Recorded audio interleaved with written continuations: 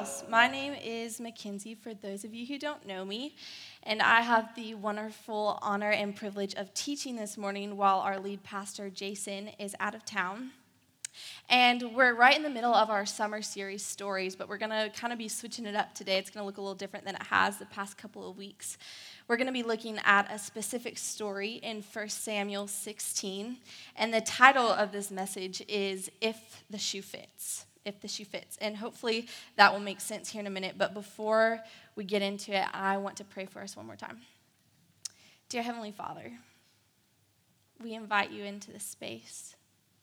We ask you to come meet us here. I pray that you divide up this word 200 different ways for every person in the room, that you customize it to each individual story that's in this room. And I just pray that you speak to our hearts, and that if there's anything that I say that is not of you, that it would just fall to the ground and that no one would hear it. And every word that is from you, that it would just stick in our hearts, that we couldn't forget it. And it's in your name we pray. Amen. So I'm going to go ahead and jump right in with 1 Samuel 16, verses 1 through 13, and they should be on the screen.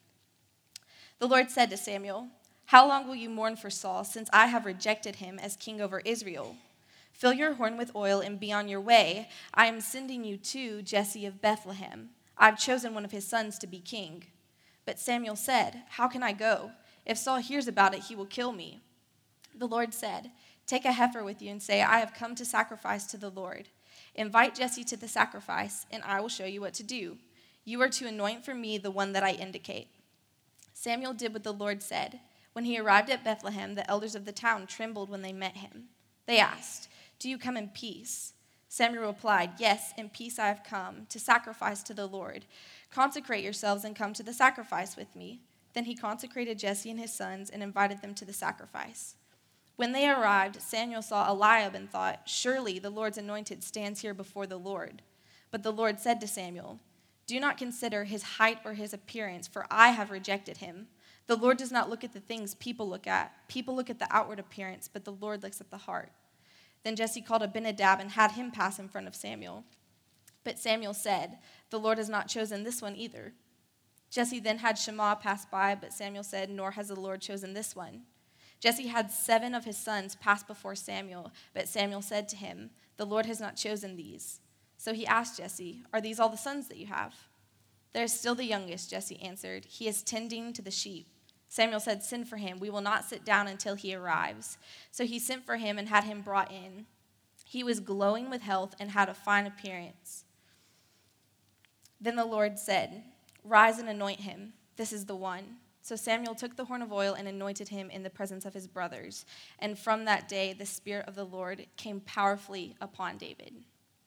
So you may notice that chapter 17, which is directly following this, is the story of David and Goliath. Now, if you've gone to church for any given amount of time, you've probably heard 1 or 2, or if not more than you can count, sermons on David and Goliath. And while I absolutely love that passage and I think it has so much to offer us, I think that the part of the story that comes before that has just as much to offer, if not more. And that we need to understand where David started out in order to understand the magnitude of where he ended up. So we're going to spend our time unpacking this passage of Scripture.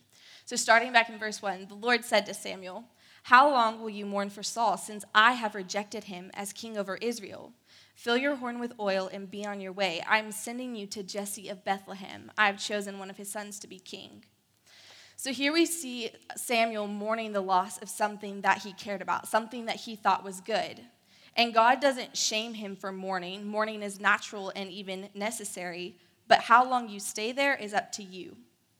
He may have lost something good, but it was only because God was going to replace it with something better. God is doing a new thing. "I'm sending you to Jesse of Bethlehem. I have chosen one of his sons to be king." So God is making a promise here. But notice that God is sending Samuel to the promise. He's not sending the promise to Samuel. Just like he sent the Israelites to the promised land, he did not send the promised land to the Israelites. God is the giver of great gifts. He sent the ultimate gift, Jesus, to us. Love came down. He meets us where we are. But in order for us to step into the fullness of that gift, it's going to require some faithfulness from us. It requires our faithfulness to follow through with God's instructions. Verse 2, but Samuel said, "How can I go? If Saul hears about it, he'll kill me." So we're made a promise and then given instructions to follow up with. It's natural to have some questions. But pay attention to who the questions are directed towards. Having questions isn't the problem. God is not intimidated by your questions. We run into problems, though, when we have questions, and instead of taking them to the one who is most equipped to answer them, we take them to other people first. Now, seeking wise counsel is biblical. It's a wise thing to do, but I think we're missing out when we don't take our questions to God first and foremost. When we ask God last, our judgment becomes clouded by man's opinion. He deserves to be the first one that we come to with our questions. Especially our questions about our promise. They should be directed towards the one who's going to fulfill our promise. And I love that Samuel was upfront about his fears. What if he kills me?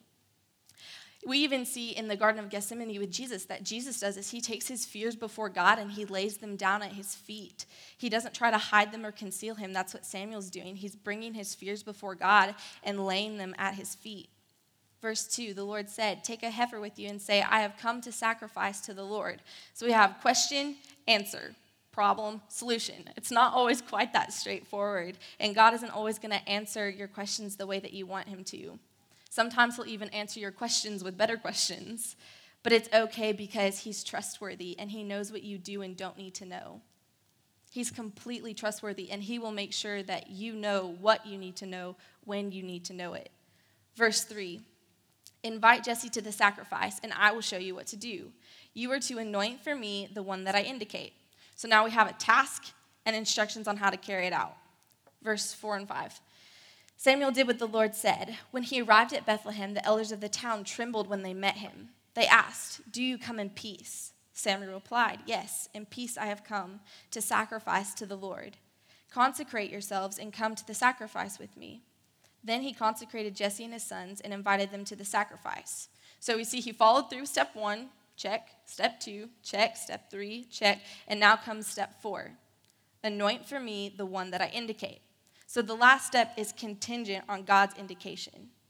Verse 6, when they arrived, Samuel saw Eliab and thought, "Surely the Lord's anointed stands here before the Lord." And I think this part is so funny because it's just such a human thing to do, that when God plants a seed or places a dream or sets us on a path, for us to get a little excited and to just latch onto the first thing that looks good, like, yes, this is it. This is God's promise. Surely this is what God was talking about.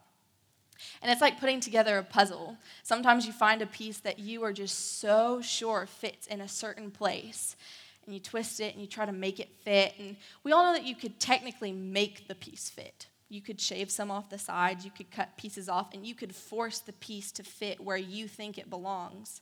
But even if you were to make it fit, the picture's now distorted. Verse 7, but the Lord said to Samuel, "Do not consider his appearance or his height, for I have rejected him. The Lord does not look at the things people look at. People look at the outward appearance, but the Lord looks at the heart."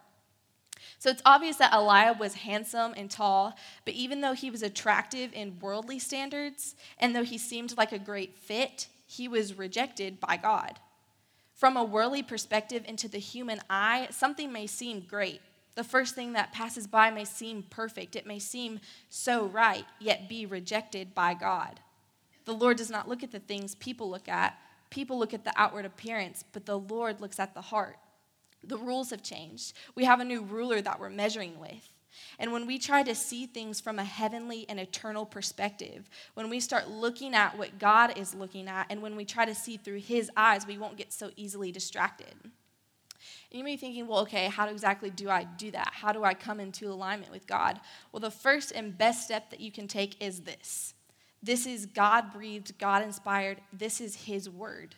It has dual authorship between Holy Spirit and the people that God chose to put their hands to paper to write it. If we want to know his voice and his word, then we need to know this. The second thing you can do is command your flesh to come into alignment with him. I pray this prayer all the time out loud. I command my flesh, my heart, my mind, my soul, and my spirit to come into alignment with God and his will. You may think, okay, well, what does that do? Well, your words have power. God gave your words power. When you speak, and especially when you are direct with your words, things in the atmosphere change around you. And a way to take this a layer deeper is to spend alone time with God. If we want to know his voice and to know what he's looking at, and we want to come into alignment with him, spending undisturbed, no distractions, just time with him and you, there's no way to know his voice better. If you come into alignment with God and his will, when the world tries to offer you something different, you'll know the difference. Verses 8 through 10, then Jesse called Abinadab and had him pass by Samuel. But Samuel said, the Lord has not chosen this one either. So now Samuel knows the difference. The Lord didn't have to butt in again and say, no, Samuel knew the difference this time. Jesse then had Shammah pass by, but Samuel said, nor has the Lord chosen this one. Jesse had 7 of his sons pass before Samuel, but Samuel said to him, the Lord has not chosen these. And pay attention to the fact Jesse had his sons pass by. When people tried to offer Samuel something different, he now knew the difference. The Lord has not chosen these. Verse 11, so he asked Jesse, are these all the sons that you have? And notice that the question is directed towards Jesse this time. Samuel didn't immediately see the fulfillment of God's promise. He didn't start questioning God's sovereignty. After seeing 7 of Jesse's sons and none of them being the one, he wasn't discouraged. And he didn't start questioning God, like, God, why did you tell me it was going to be one of Jesse's sons? I've seen 7 of them. None of those are it. He didn't start questioning God. What does he do? He questions Jesse. He already knows what his God told him. They're still the youngest, Jesse answered. He is tending to the sheep. Samuel didn't need a whole new lineup. He didn't need 7 more to choose from. He just needed the one. Your miracle is always in what you have left. There may be some of you in here this morning that there's been a promise that God has made to you, or you've been praying prayers for a miracle, and there have been many moments that passed by that you thought were going to be the fulfillment of that prayer or promise, and they weren't. And after 7 tries, you're starting to feel a little discouraged.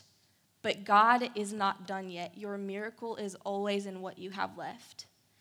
And in all honesty, the first time I read through this passage, I thought it seemed like a very Cinderella moment. Or I guess, considering which story comes first, Cinderella is a very David moment.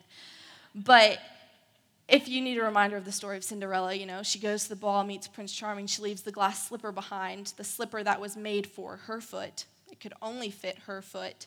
And Prince Charming, determined to find her, takes up the slipper, and he goes and searches the entire kingdom, searching high and low, searching for Cinderella, having every maiden in the land try on the slipper, because he knows it's only going to fit her. And he gets to the last household, goes through every maiden in the house, none of them are it, and he turns, are you sure no one else lives here?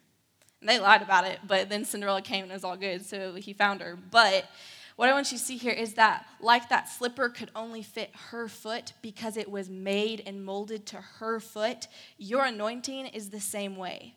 Your anointing is specific to you. It's specific to your calling. Your anointing isn't going to fit anybody else. Your anointing isn't something that you have to justify or prove because it's specific to you. Verse 12. So he sent for him and had him brought in. He was glowing with health and had a fine appearance and handsome features. Eliab may have been handsome and tall, but David was glowing. It does not say Eliab was glowing. David, on the other hand, was glowing. Then the Lord said, rise and anoint him. This is the one. Step 4. The Lord will always be faithful to follow up when he says he's going to follow up. One of my favorite worship songs is called Seasons Change by United Pursuit. And there's a line in the song that says, where you've been faithful to plant the seeds, you will be faithful to always send your rain. And I love that because where God has been faithful to plant seeds, plant dreams, and seasons he's placed you in, he will be faithful to always send his rain. Verse 13. So Samuel took the horn of oil and anointed him in the presence of his brothers. And from that day, the Spirit of the Lord came powerfully upon David. Now, I want to switch our focus for a minute, and I want us to look at David. When David's anointing came along, where was he? He was tending to the sheep. His job was tending to sheep. David, who would one day be king over all of Israel, had a job tending sheep. I'm going to guess that David probably never thought he would one day be a king. But I think that he probably had to have felt the weight of his calling. And it's not a burden kind of a weight, but a healthy weight. Because when it comes to God's purpose and plan for your life, there's a healthy weight that comes with it because it's important. For me, like teaching, like I still get nervous. I mean, I haven't really done it a whole lot, but it's still nerve-wracking. And it's not because I have a fear of talking in front of people, but because it's something that God asked me to do. There's a weight that comes with it. And it's not a weight that he's placing on me, but it flows out of my reverence towards him. It's a holy weight. Holy means set apart. God is set apart. The things of God are set apart. So it makes sense that there's a weight that comes with the things that he's doing in you and through you because it's holy.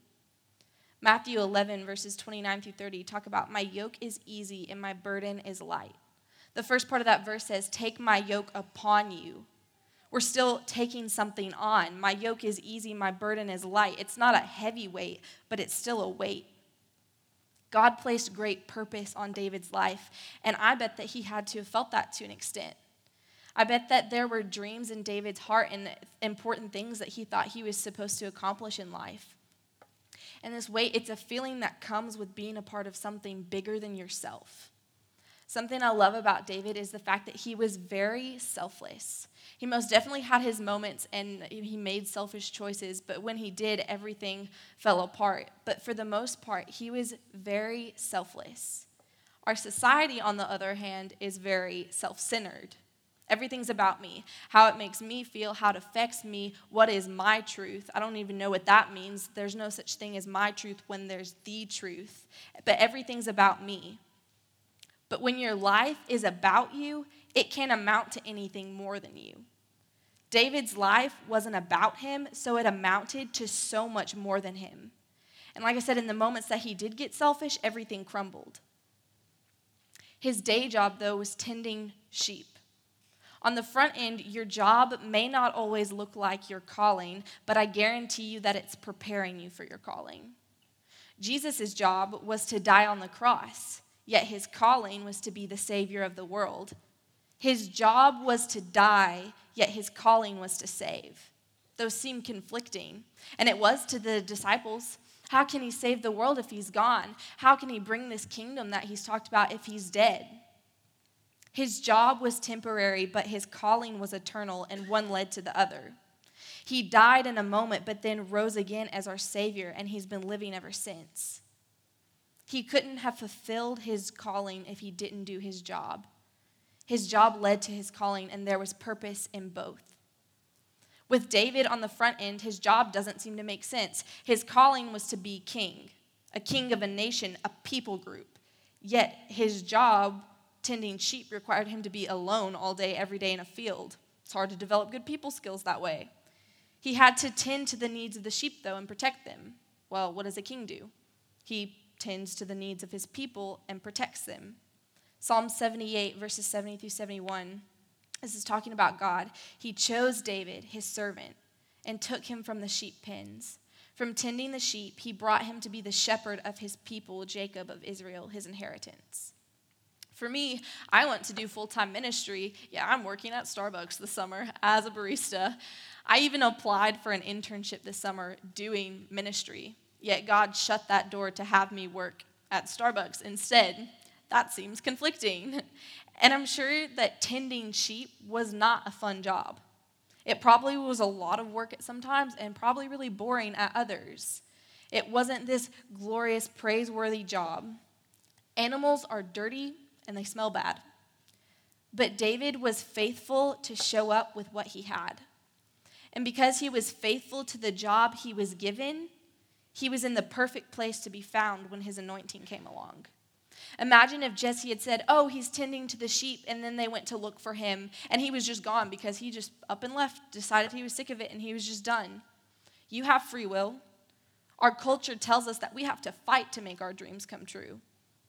David could have decided that he just hated it and that he was done, and he could have walked away for something that he thought was better. But instead, he was patient. Psalm 103, verse 13, talks about the Israelites and says, soon they forgot what he had done and did not wait for his plan to unfold. David was faithful to show up and wait for God's plan to unfold. Don't mistake his faithfulness for laziness. He still worked hard and he gave his all. He wasn't lazy, but he was fully present where he was placed. He didn't just show up and sulk. He didn't mentally and emotionally check out. He was fully present where he was placed. He put forth his best and gave all that he had. It would have been so much easier to show up with a bad attitude and do the job halfway, but that's not what David did. Because he was giving his best, when a bear and a lion came after his sheep, the sheep entrusted to him, he risked his life to save the sheep. Something tells me if he didn't take his job seriously, then he probably would not have pried open the jaws of a lion for the sake of a sheep. But had he not been faithful to give his all then, had he not been faithful to fight the bear and the lion, he wouldn't have been as prepared to fight Goliath. If you're faithful to show up in the small things and give your all, God will make it count later. Fighting the bear and the lion offered David absolutely nothing in return. He received no glory for that, but he was committed to the job he was given, so God was faithful to make it count later. There are so many things that God is wanting to cultivate in you now for a greater purpose later. And him cultivating these things in you is dependent on you showing up and giving it your all. There are even things that God has already placed in you that he wants to strengthen. For example, the fruit of the Spirit. I believe anyone can hear from and talk to the Holy Spirit. But when we make the choice to give our lives to Jesus and when we die to ourselves and to our sin, we become a dwelling place for Holy Spirit. He now lives in us. Verse 13 says, the Spirit of the Lord came powerfully upon David. But know this, just because he received his anointing and the Spirit of the Lord does not mean that he was done growing. His life wasn't free from all hardships and struggles. Even after he defeated Goliath and became king of Israel, he still faced challenges and trials, if not more. But because he had received the Spirit, he was able to put the fruit of the Spirit into practice. Makes sense. If we receive the Spirit, we receive the fruit of the Spirit. And if you need a reminder of what those are, it's love, joy, peace, patience, kindness, goodness, faithfulness, gentleness, and self-control. Now, living in the South, at one point or another, we've probably all heard someone or someone's mom say, "Oh, Lord, give me patience." Like you probably like bickering with your siblings or friends and somebody's, "Oh, Lord, give me patience." We probably have all said this ourselves, like at some point or another, maybe sitting in Nashville traffic, "God, give me patience." I myself have said that a time or two. But I want to challenge that mindset. Because it's important to recognize the fact that we need Holy Spirit to give us the strength to put those things into practice. But asking God to just give you patience is like asking him to just give you abs. It's summertime. Everybody wants their beach body. But asking God to just give you patience is like asking him to just give you abs. Technically speaking, you do have abs. We all have abdominal muscles. They may just not look like what you want them to because you haven't put them to work. The problem isn't that I don't have patience. It's just uncomfortable to use because I don't very often. It hurts. What happens when you use a muscle that you don't very often? It hurts.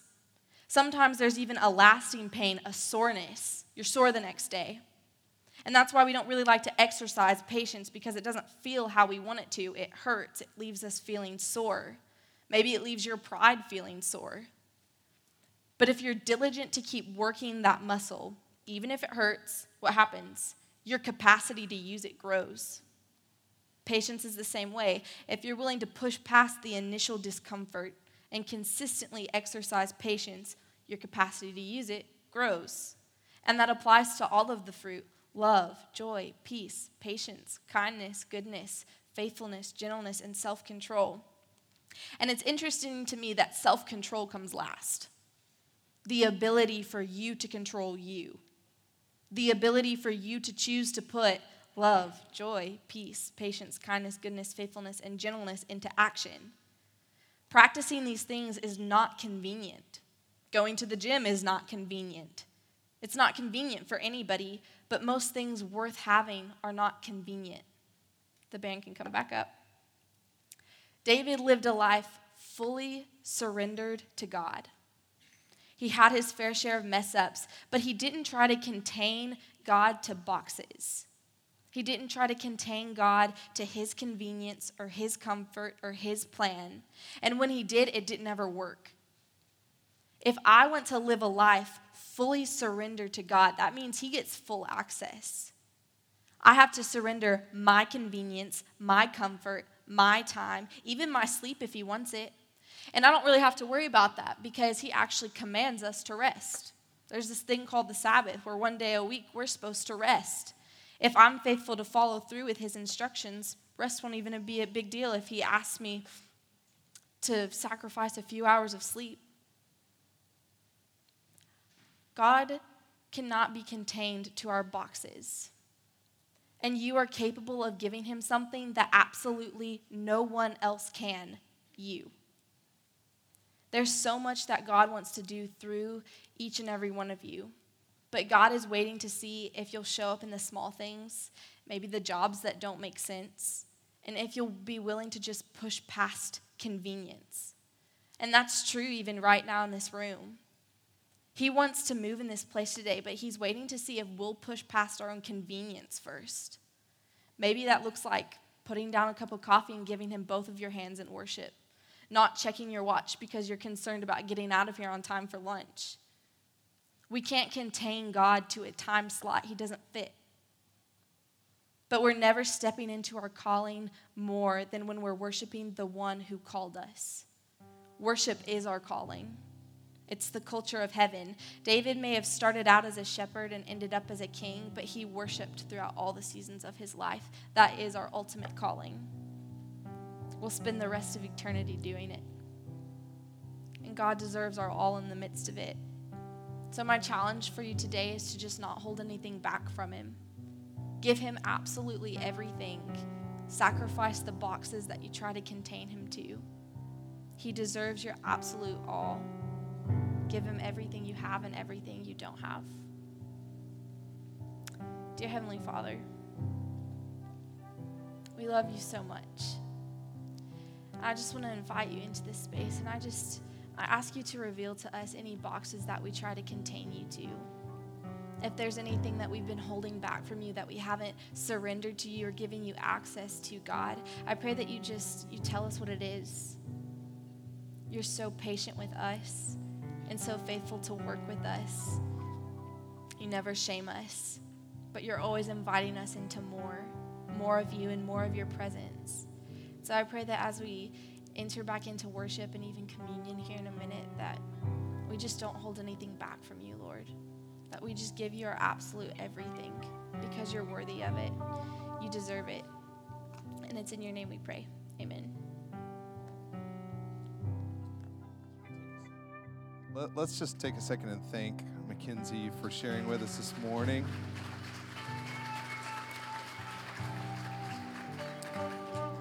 You know, sometimes God puts us at Starbucks for a reason. We don't know what that is right now, but I believe that he's got you right where he wants you. And in the same way, wherever's going on in our lives, God has got you there for a reason, to encounter a person, to work on one of your fruits of the Spirit. There's several reasons, but just know God has you right where he wants you, and that you're not too far from him.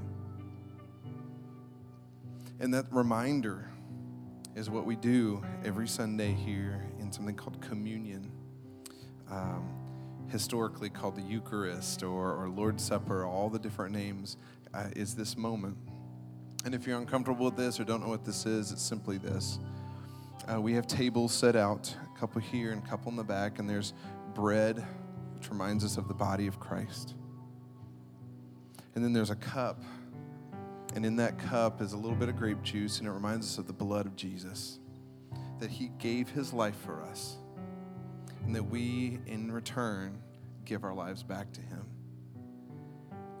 And then the bread, just a little piece of bread, reminds us that his body was on that cross, that he physically gave his life to make us new, to change us from the inside out, but that we are now called the body of Christ, that this community is something that God ordained, that we are the church, and that we have a purpose in this world, and that we can fulfill that purpose each and every day, not just in a room like this, but as we go to our schools, as we go to work, as we go to our coffee shops and all the places that we go to hang out or whatever, we can be the hands and the feet of Jesus in every one of those places.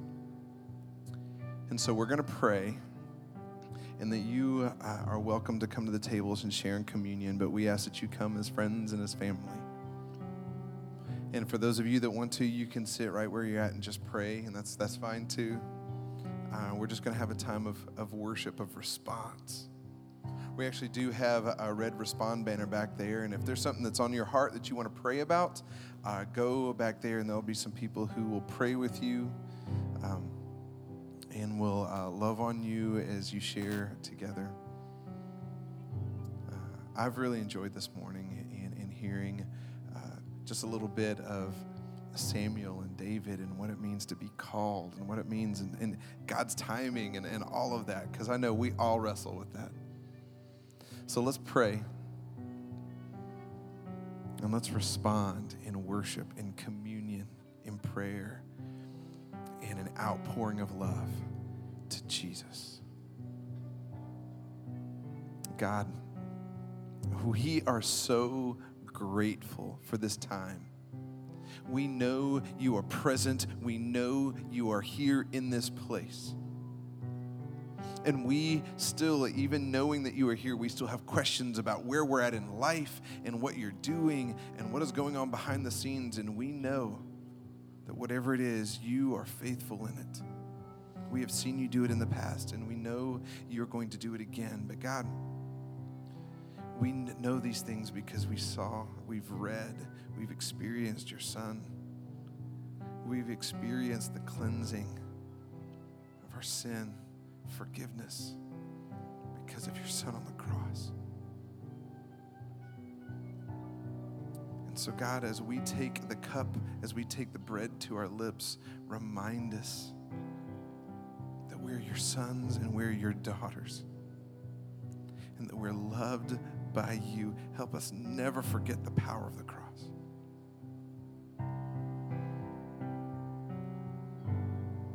God, may we, as we wrestle through your timing and our calling and where we're at and what you're doing behind the scenes, that we know to trust you in that, even though we can't see what's happening today. May we trust you. May we trust you. May we trust you. Bless this time of communion, of sharing together. In your Son's name we pray.